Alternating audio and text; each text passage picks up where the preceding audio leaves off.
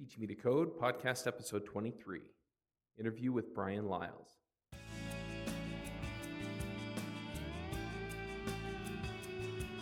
Hey everybody, and welcome back to the Rails Coach podcast. This is your host, Charles Max Wood, and this week we interviewed Brian Liles. Now, before we get to the interview and before I introduce him, I just want to make a few quick announcements. First off, I've decided that I'm going to start switching off between the interviews and the monologue podcast. So basically what that means to you is that if you really like the interviews, you're going to be wanting to listen every other week. And if you like hearing me talk about my experience with programming, you're going to have to listen to that every other week. And what I'm probably going to do is split the feed so that there's the feed with all of the podcasts in it that most of you have subscribed to, and then we'll go ahead and split it off so that there are also the two other feeds, one for the monologues and one for the interviews. So anyway, that being said, I'm going to go ahead and turn on the interview, and we'll catch you on the other end. Thanks. Hey, everybody. This is Charles Max Wood with the Teach Me to Code podcast, and I am here with Brian Liles. Now, Brian is somebody that I heard about a couple of years ago when I started going to users group. Everybody was talking about a talk that he gave at the Ruby Hoedown, where he talked about TATFT, and I'll let him explain to you what exactly that means. But he also has a blog at Smarticus at smartic.us, and he also got a little bit of buzz for You're Doing It Wrong, which is a couple of videos, I think. That's all I ever saw of it anyway, that talked about things, his opinions about software. Is there anything else you want to add to that before we get going, Brian? No, that's a pretty good introduction. All right. One other thing that you may see Brian talk about, or other people talking about him, is he's from Baltimore, and so the Ruby Brigade out there, he's a member of that brigade. So why don't you go ahead and explain what TATFT is and why people were talking about it? Well, it actually started out as a joke. What it is TATFT is test all the frickin' time. And what I did was I actually had a talk starting at Ruby Nation in 2008, and just to make my slides a little bit more lively, I put that in there. I put that saying in there about every third slide. But it actually turned into a kind of a crazy phenomenon, and people went all over the place with it. What it basically comes down to is that you should be thinking about how you're testing your app all the time. And once you get in that mindset, I think you'll write better software. That makes a lot of sense. I was in QA for a while, and I got into development, and I heard about it like right after that. So I was all over it. I was just like, yeah, developers need to test more. But yes, we do. It's true. What benefits do you get from testing? Well, I'm about a 95% test first developer. I can't write code without writing tests first. I'm actually training myself to make sure that I have to see a failing test, and what I have to do is write code to make that test stop failing. I can't code any other way anymore. I mean, I guess it's like the Corey Haynes way, but I definitely have to write my tests first. It doesn't feel right any other way. So did you used to write tests the other way and kind of... Yeah, what the problem is that I always found that I was going back to the same pieces of code and having to tweak them all the time. And really, no one has time for that. So when you write your test up front, there's two things you get out of it. First thing is you get some savings at the long tail end. But the second thing is you actually have to think about what you're writing before you write it. You can't just sit down and start writing code and hope that it works. None of us are that smart, or at least no one that I know. It's true. I do know some pretty talented guys that tend to write the tests after the code. But yeah, I've gotten to be the same way, and it really took off for me. I was working for a client, and their head developer had been a developer at a couple of banks out here in Salt Lake City. And it was funny because he basically, he did it that way because he didn't trust the software if you wrote it the other way. And it was, so I worked with them for about 6 months, and by the time I was done, I couldn't write it the other way. I would just sit there and be blocked trying to write my code until I wrote a test. And then I'd be like, okay, now I know what it's going to do. Well, it's a good thing that you write tests first. So how do you know when to stop? That's what it comes down to. You can polish code all day long, but if you write that test that says, whenever I satisfy this particular convention or this particular need, I can move on. Mm-hmm. All right. Yeah. I mean, I agree. You know, I don't really have anything else to say. I mean, it works for me. And, you know, if somebody has another opinion, I'd be interested in hearing it. But, you know, I definitely agree. On to another topic. It looks like I've seen a few places where you call yourself a hacker. What does that term mean to you? Well, I'm a hacker in the old term, the old sense. I like to hack on things. It started out many years ago when we were hacking on phone systems, mm-hmm. and then we moved to hacking on assembly language. Now we hack on Ruby code and JavaScript and whatever else I can get my hand on. I just like to find things, take them apart, put them back together, and make them work better. That's my definition of hacker. Oh, cool. Okay. Is there anything interesting that you're hacking on right now? Oh, actually, recently I've been thinking, and this is why you haven't seen many blog posts from me, is I'm thinking about life hacking. One thing that I've really, I think my past few blog posts have been about is getting rid of the keyboard. I mean, getting rid of the mouse and only using the keyboard.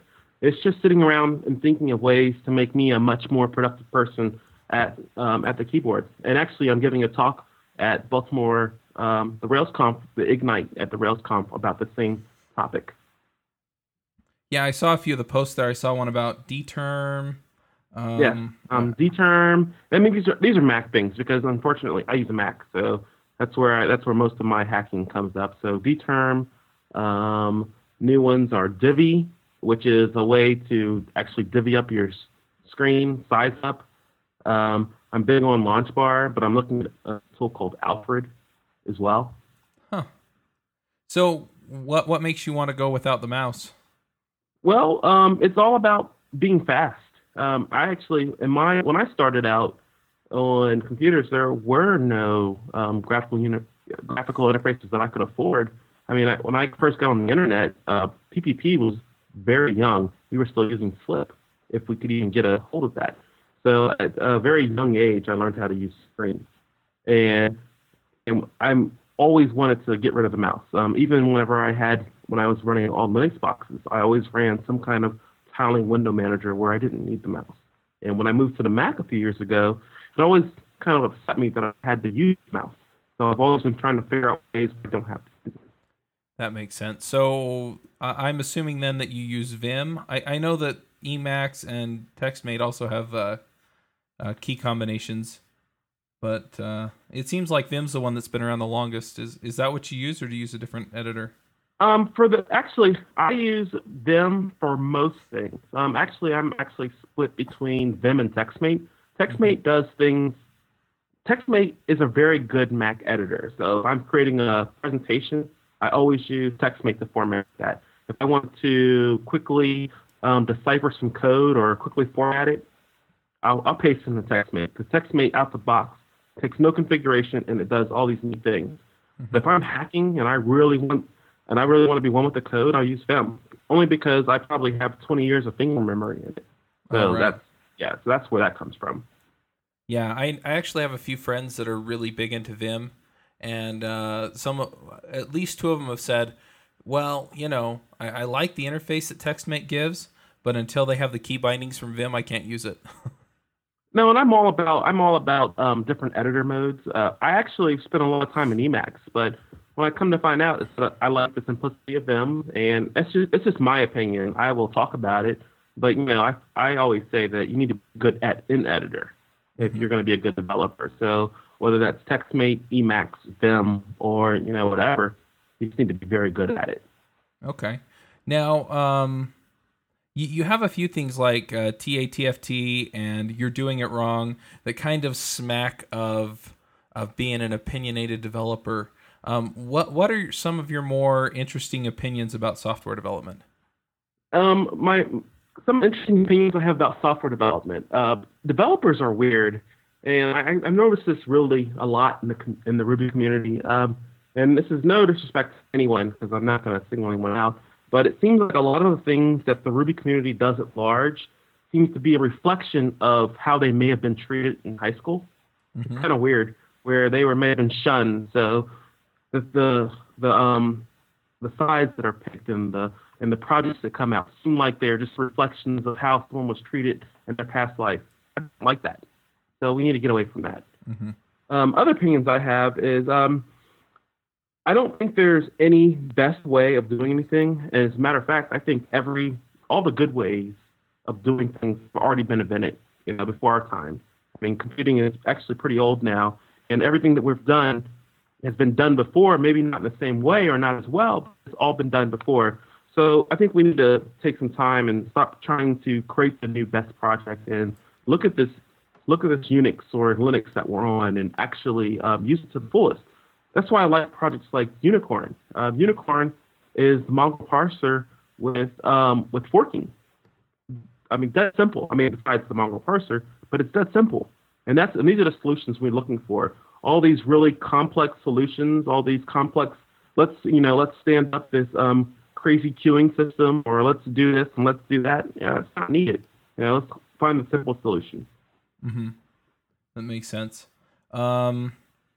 Besides Unicorn, what other tools do you use for testing or for hosting?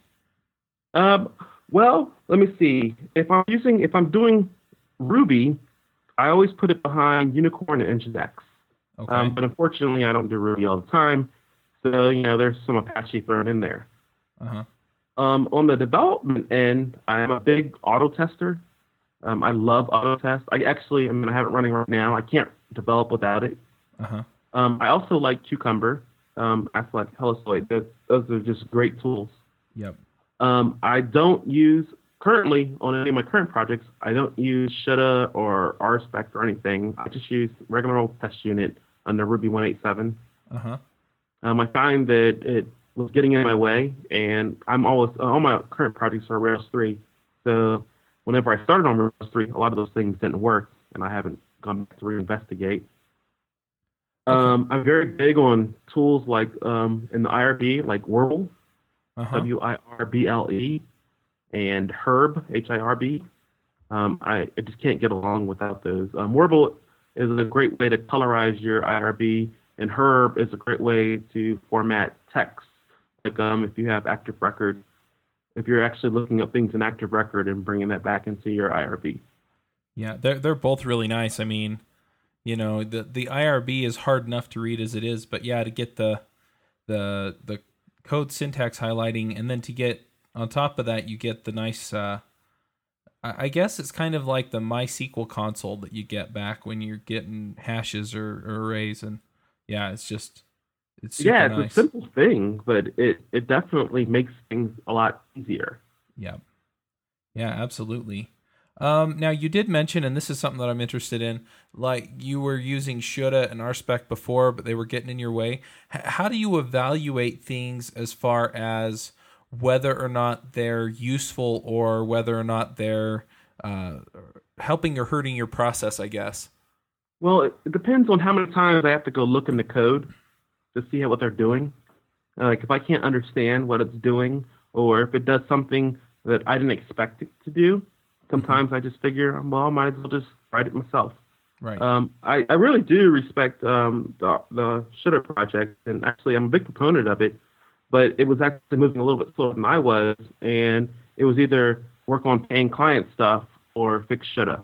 Mm-hmm. And fortunately, work on paying client stuff is still winning. Yeah. Food and electricity tend to do that, Yeah, the wife and the kids would not like to be in the dark and hungry.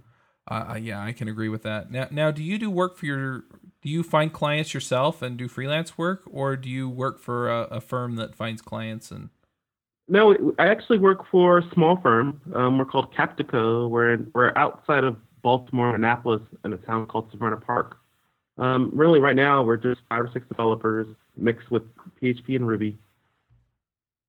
Huh. And we have really small sales staff, and really it's everyone going out and finding new clients and things like that. Okay. Now, I think I remember from your talk, the TATFT talk, that you mentioned that you'd done Perl and a few other languages. Yeah. How do those languages compare with Ruby, and what do you like about each of those languages? Oh man, I started well in on Unix many years ago when I remember Perl came out. Believe it or not, I used Perl because actually I wasn't a developer. I never wanted to be a developer. I wanted to be a super duper Unix admin. And the problem is that I like to program. So Perl is my best friend, and I also know a lot of C. But the thing I like about Perl is you sit down, you write code, and you're done. It runs relatively fast, and with Perl 5, and actually I remember Perl 4, things didn't just break. That's one pet peeve I have of Ruby. Sometimes Ruby just breaks on you. Mm-hmm. But C, I actually, that was one of my first languages back in middle school, is I like C because I actually can respect allocating my own memory and actually getting down into the structures. That doesn't bother me. I actually enjoy seeing that part. I mean, one thing a lot of people don't know about me is that I actually used to write demos in Assembler way back in middle school and early high school. So I don't get to do that stuff now, but I did enjoy that aspect of getting deep into the code. Huh. So, And other languages I've used are like Java. I used Java because it was there and a lot of people used it and it was popular, so I learned it. And actually, my frustration with Java is what got me into Ruby about 5 years ago. huh. What was your frustration with Java? The turnaround time was too slow. This was back when I guess Spring was really popular. So I went through Spring. I looked at JSF. I looked at things like Tapestry, and I always thought there's got to be something better. And I actually sat down with Rails and realized that maybe this is a lot simpler, and maybe it isn't better, but at least it allows me to do what I want to do. Mm-hmm. That makes sense. So you got into Ruby by learning Rails? Yeah, actually, that was my first entry into Ruby was learning Rails. Okay, and now you're working in Ruby and PHP, I guess, at the firm you're in? PHP just because there are no good Ruby CMSs that I can use on my current projects. That's true. Yeah, I noticed your blog is on WordPress, and if you go to any of mine, you'll notice mine are on WordPress too. So I feel you there. Now, have you done? It looks like you've put up some posts on like the iPad and things like that. Do you do any development for those, or are you just an avid user? No, actually, when I got the iPad, I guess a couple months ago, almost now, I sat down and I taught myself Objective-C, and I started writing an app. But the thing is, I found that I like Android better, and the reason I like Android better is because I was able to sit down and write apps quicker. There's nothing more to that. When it comes to their APIs, they're about the same to me. But I was able to sit down and write Android app quicker. That makes sense. Do you have any tips? This is something that I've been really interested in lately. I've been looking at moving away from the mouse, but another thing I've been looking at is Agile. So I'm going to ask you about both of those. But first off, are there any good tips for just moving away from the mouse on the Mac that you can give on this podcast? Well, the first thing I would say, start small. One thing you can do is learn how to open the dock or learn how to navigate through the menus with just the mouse. I mean, a quick thing you can do is, I believe, Shift Command !, and most Mac apps will bring down a thing where you can search the menus. Okay. So that's a quick command right there that you can use, not use the mouse. I'm tempted to do it right now, but I don't want to. I don't want to mess anything up. But that's the real thing is what I've learned over the years is that there's no way that we can learn all this stuff at once. So if you try learning something a day or learning something in a week, you'll realize in a few months that you've learned all this stuff. And for those of us who have kids and families and wives and other things, we can't sit at the computer all the time. So when I'm sitting at the computer, I do try to make sure that I'm making sure that it's very productive. Mm-hmm. That makes sense. And it makes sense then that you would be trying to move away from the mouse. It's funny, I didn't realize how much time I waste reaching for the mouse when I could just think it onto the screen by hitting a key. That's right. I started getting into Vim a little bit, and that's kind of what got me going that way. And it's interesting how quickly you can move through things if you don't have to make that extra motion. Have you started looking at the Vimcast? I don't know anything about that. Well, I think it's vimcast.com or .org. The guy who does it, he has a great voice. And, even after using Vim for so long, I still like to watch his videos. And he does one at least every week or every couple of weeks. Uh-huh. Yeah, I'll have to do a Google search to find that. I'll put it in the show notes for the listeners. Well, I'm just getting all these great pointers. Now, what kind of development process do you guys have over there? Oh, it's anarchy, literally. I come from the agile state of mind, but common sense tells people that agile doesn't work for some strange reason, and so they want to do the straight waterfall. Give me more spreadsheets. Let's do more planning up front, and that's a constant battle. But it's a battle that I'm not scared of, and that I have won before. So I love being able to educate people on how to develop software. I think there is an art in developing software. It's not just sitting down writing code or a project manager creating specifications and things like that. I think it's like an art. It's like a good basketball player. You can be good, or you can be really good, like LeBron or Jordan or Kobe Bryant. And right. I think that's what I'm looking for, and that's what I'm working for. Yeah, it's really true, and this is an article that I'm planning on writing later on. But yeah, I mean, programming isn't just the ability to code; it's the ability to solve problems well, and it's the ability to translate requirements that you get. And this is something that I learned from Dave Thomas when I talked to him. It's your ability to translate the requirements that your customer has into something that they can use. And there's nothing more succinct than that. I actually love that explanation. Yeah, and it's true, and it's something that you really see. And if you work on enough development teams where you kind of get to run the gamut from the people who are trying to implement Agile to the people who are successfully implementing some form of Agile development to people who just don't care and they just throw requirements as fast as they can at the developers and expect them to somehow crank them all out, you come to realize that some of the structure really helps. And some of the ceremony that surrounds some of the structure can get in your way. And so it's kind of like what you've been saying about the life hacking. You've got to figure out what makes sense for you, what's working for you, and cut everything else out that's getting in the way. Yeah, I think that's the only thing you can do. Yeah, but you have to try it first. And I think that's something that people run into with some of these processes, is that they try it for a couple days, and they're not accustomed to it, so they immediately see a slowdown while they're trying to figure it out. And before they get it figured out, they just give up. Yeah, and that is the hard part. It's like anything else you're learning. You really have to stick with it for a little while. But you don't have to do it exactly. I know a lot of people are saying that you have to do these practices exactly. If everyone did it exactly, everyone would be making the same amount of money. Mm-hmm. Everybody would have the same amount of success. Yep. So, you just got to tailor everything to your organization's needs. Yeah, it's true.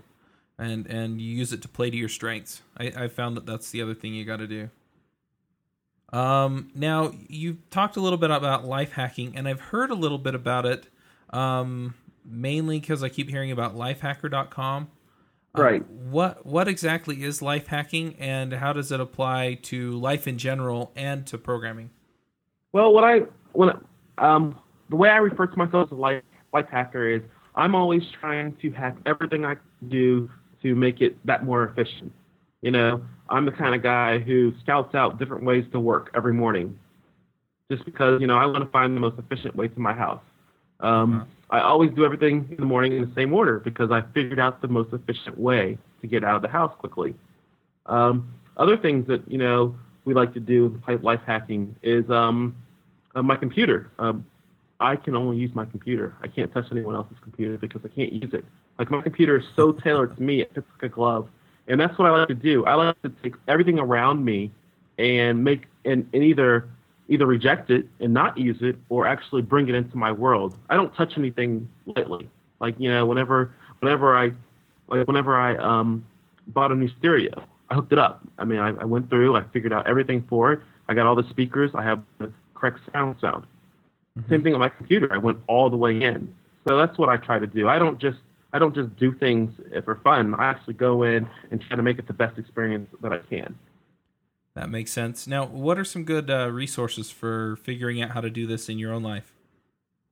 Actually, I do look at lifehacker.com. I read, believe it or not, on my iPad, and actually this is one thing I do. When I wake up every morning for 30 minutes, I read blogs. I don't do anything else. I don't read email. I just read blogs. And I don't read them because I'm really looking for specific information. I'm reading them and storing them in Evernote or wherever else I happen to be storing them. But I'm looking for information that I could potentially use later. I don't think we do enough collecting of information. I think everybody's out there wanting to parade. I'm more of a collector. Uh-huh. I like to see what other people are doing and then see if I can apply it to myself. That makes sense. What blogs do you read? Oh my. You know what? I read all the popular Ruby ones. Okay. I like Engadget. I actually do like the Apple blogs, like Apple Insider and Mac Rumors, and only because it's like watching Fox News, where they're wrong, but it's actually pretty exciting to watch them be wrong. I like I'm really into Google these days.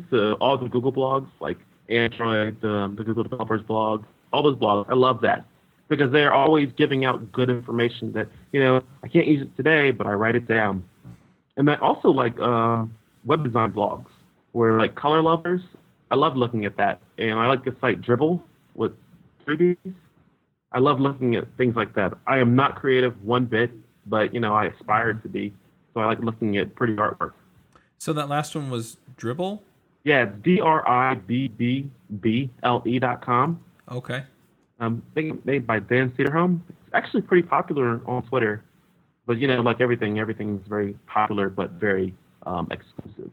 Yeah, it seems like the internet has brought more of the niche sources and niche audiences out. Because before the internet, I mean, you had TV and radio, and they were trying to go pretty much as broad as you could go and still keep people interested. And so it's interesting where you have blogs that are very narrowly focused toward Ruby, or even more focused toward Rails or RSpec or TDD or any of these different things.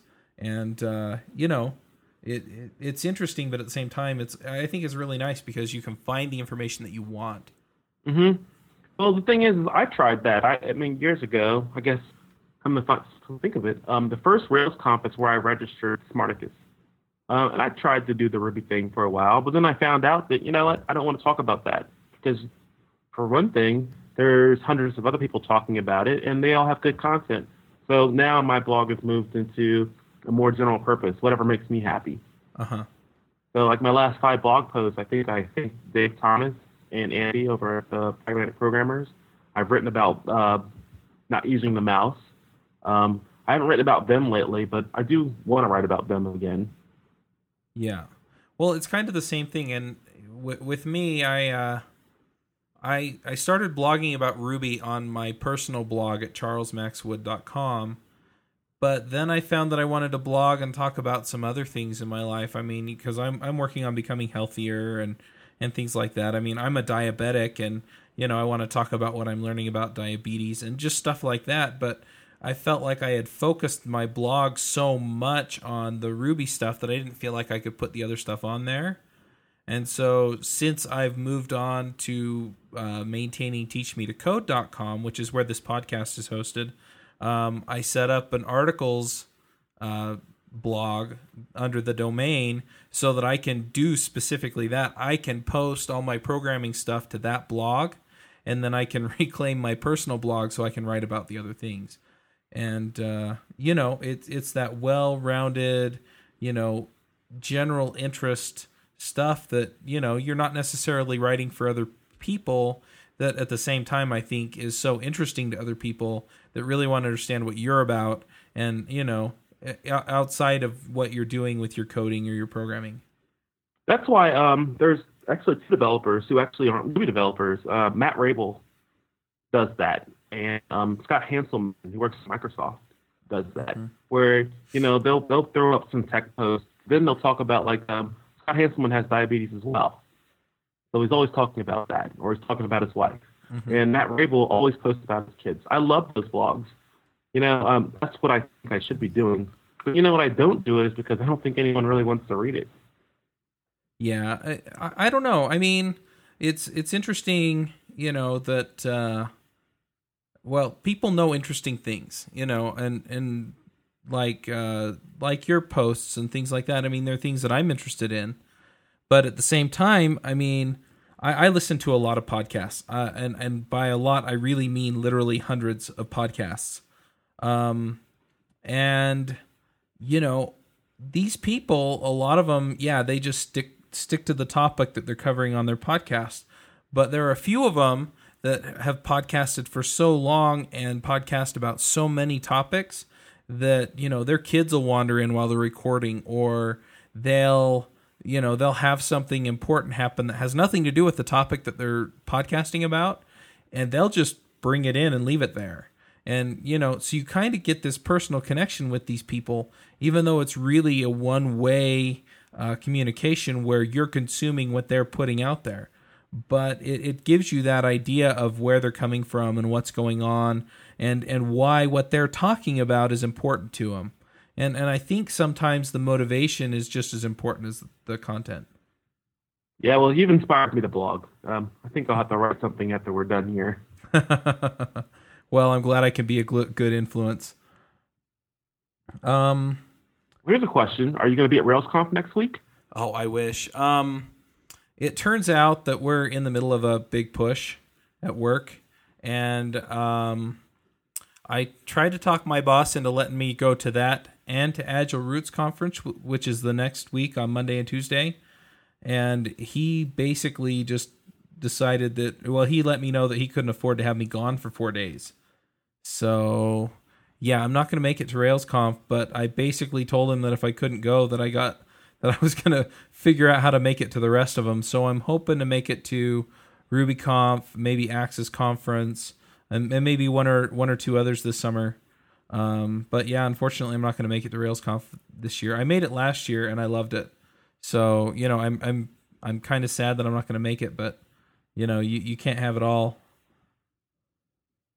Yeah, fortunately. Yeah, I totally understand that. And plus, having a family makes it hard to travel. So. Yeah, well, when I went to RailsConf last year, I mean, it was in Las Vegas, and I live in just south of Salt Lake City, so it wasn't too far away. But I just took my laptop with me, and then we had another laptop at home, and so we just did the video chat over Skype with the kids, and that worked all right. The kids were pretty happy to see me, and it wasn't the same as being there, but it made it easier.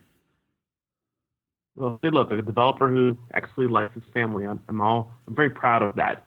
A developer who wants to have a family. It's a great thing. Yeah, it is.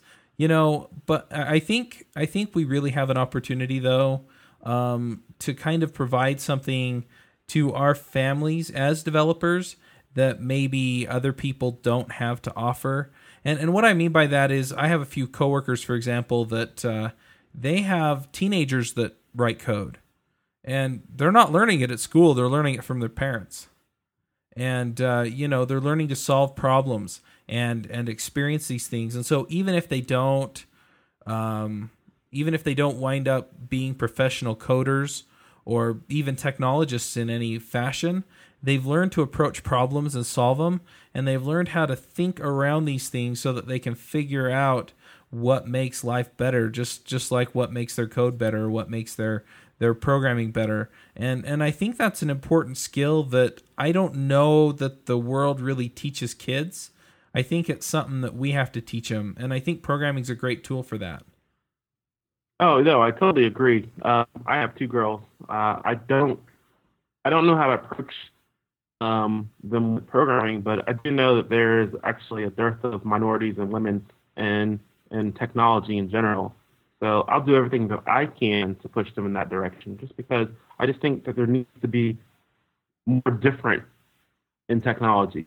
Mm-hmm. You know, I go to when I go to RailsConf or any of these other conferences, it's just, you know, I don't feel alone because I know everybody, but I know what I had to do to get here, and I would love to be able to make it so someone else that came from my situation that could come and develop and, you know, be happy and productive doing it. Yeah, it's true. You know, I mean, I think I've had it pretty easy in life, but, you know, no matter where you come from, I mean, you have to work for what you got. And yeah, I mean, if any of us can make it easier for anybody who is capable and intelligent to come do it, you know, I think a lot of people are all about that. Yeah, definitely. Well, I don't really have any other questions for you. Is there anything else that you wanted to talk about before we wrap this up? Oh, no. It was great talking to you today.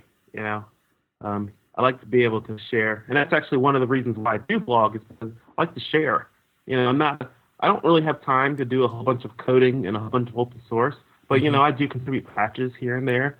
But what I really would like to do is teach somebody how to program, or, you know, change something or change a piece of code that affects me, but I know that it might affect somebody else.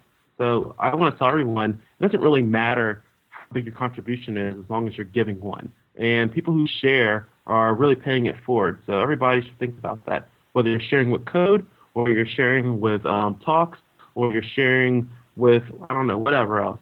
Just go back and pay it forward. Yeah, absolutely. And, you know, there's so many things out there that make that easy. You know, you have GitHub, which is pretty simple to set up. And if you can't figure it out, there are always people around to help. And, you know, there are free tools out there to help you start coding, or, you know, just whatever else. You know, you could go to WordPress.com and set up a blog and just start blogging, and, you know, just share it on Reddit and RubyFlow, and, you know, or if you're not Ruby, figure out where your community gathers and just, you know, just do it, just share it, because you have a unique perspective on programming, even if you're a beginner. You know, that's a perspective that I think a lot of experienced coders don't have anymore, just because they don't think about things that way. So no matter where you're at, I mean, if you want to blog, if you want to write code, whatever it is, you know, there are so many tools out there that make it easy for you to share, and your contribution is as important as anyone else's. Yeah, that's the most important thing. You know, there are the people who are referred to as superstars, whatnot, but you know what? No one is more powerful than the individual developer. You have the power to write the next great thing, so just keep on writing. Yep, absolutely. All right, well, we'll wrap it up. Thanks for coming on the show, Brian. Oh, thanks for inviting me. We'll probably have this episode out on next Tuesday. Okay, sounds good. All right, thanks. All right, bye. Bye. All right, well, I just like to thank Brian again for coming on the show, and I'd like to remind you that this show is sponsored by New Relic. New Relic is actually just an awesome tool that will help you figure out what's going on with your application. It monitors a lot of different things for your application, and it really just helps you pinpoint problem areas.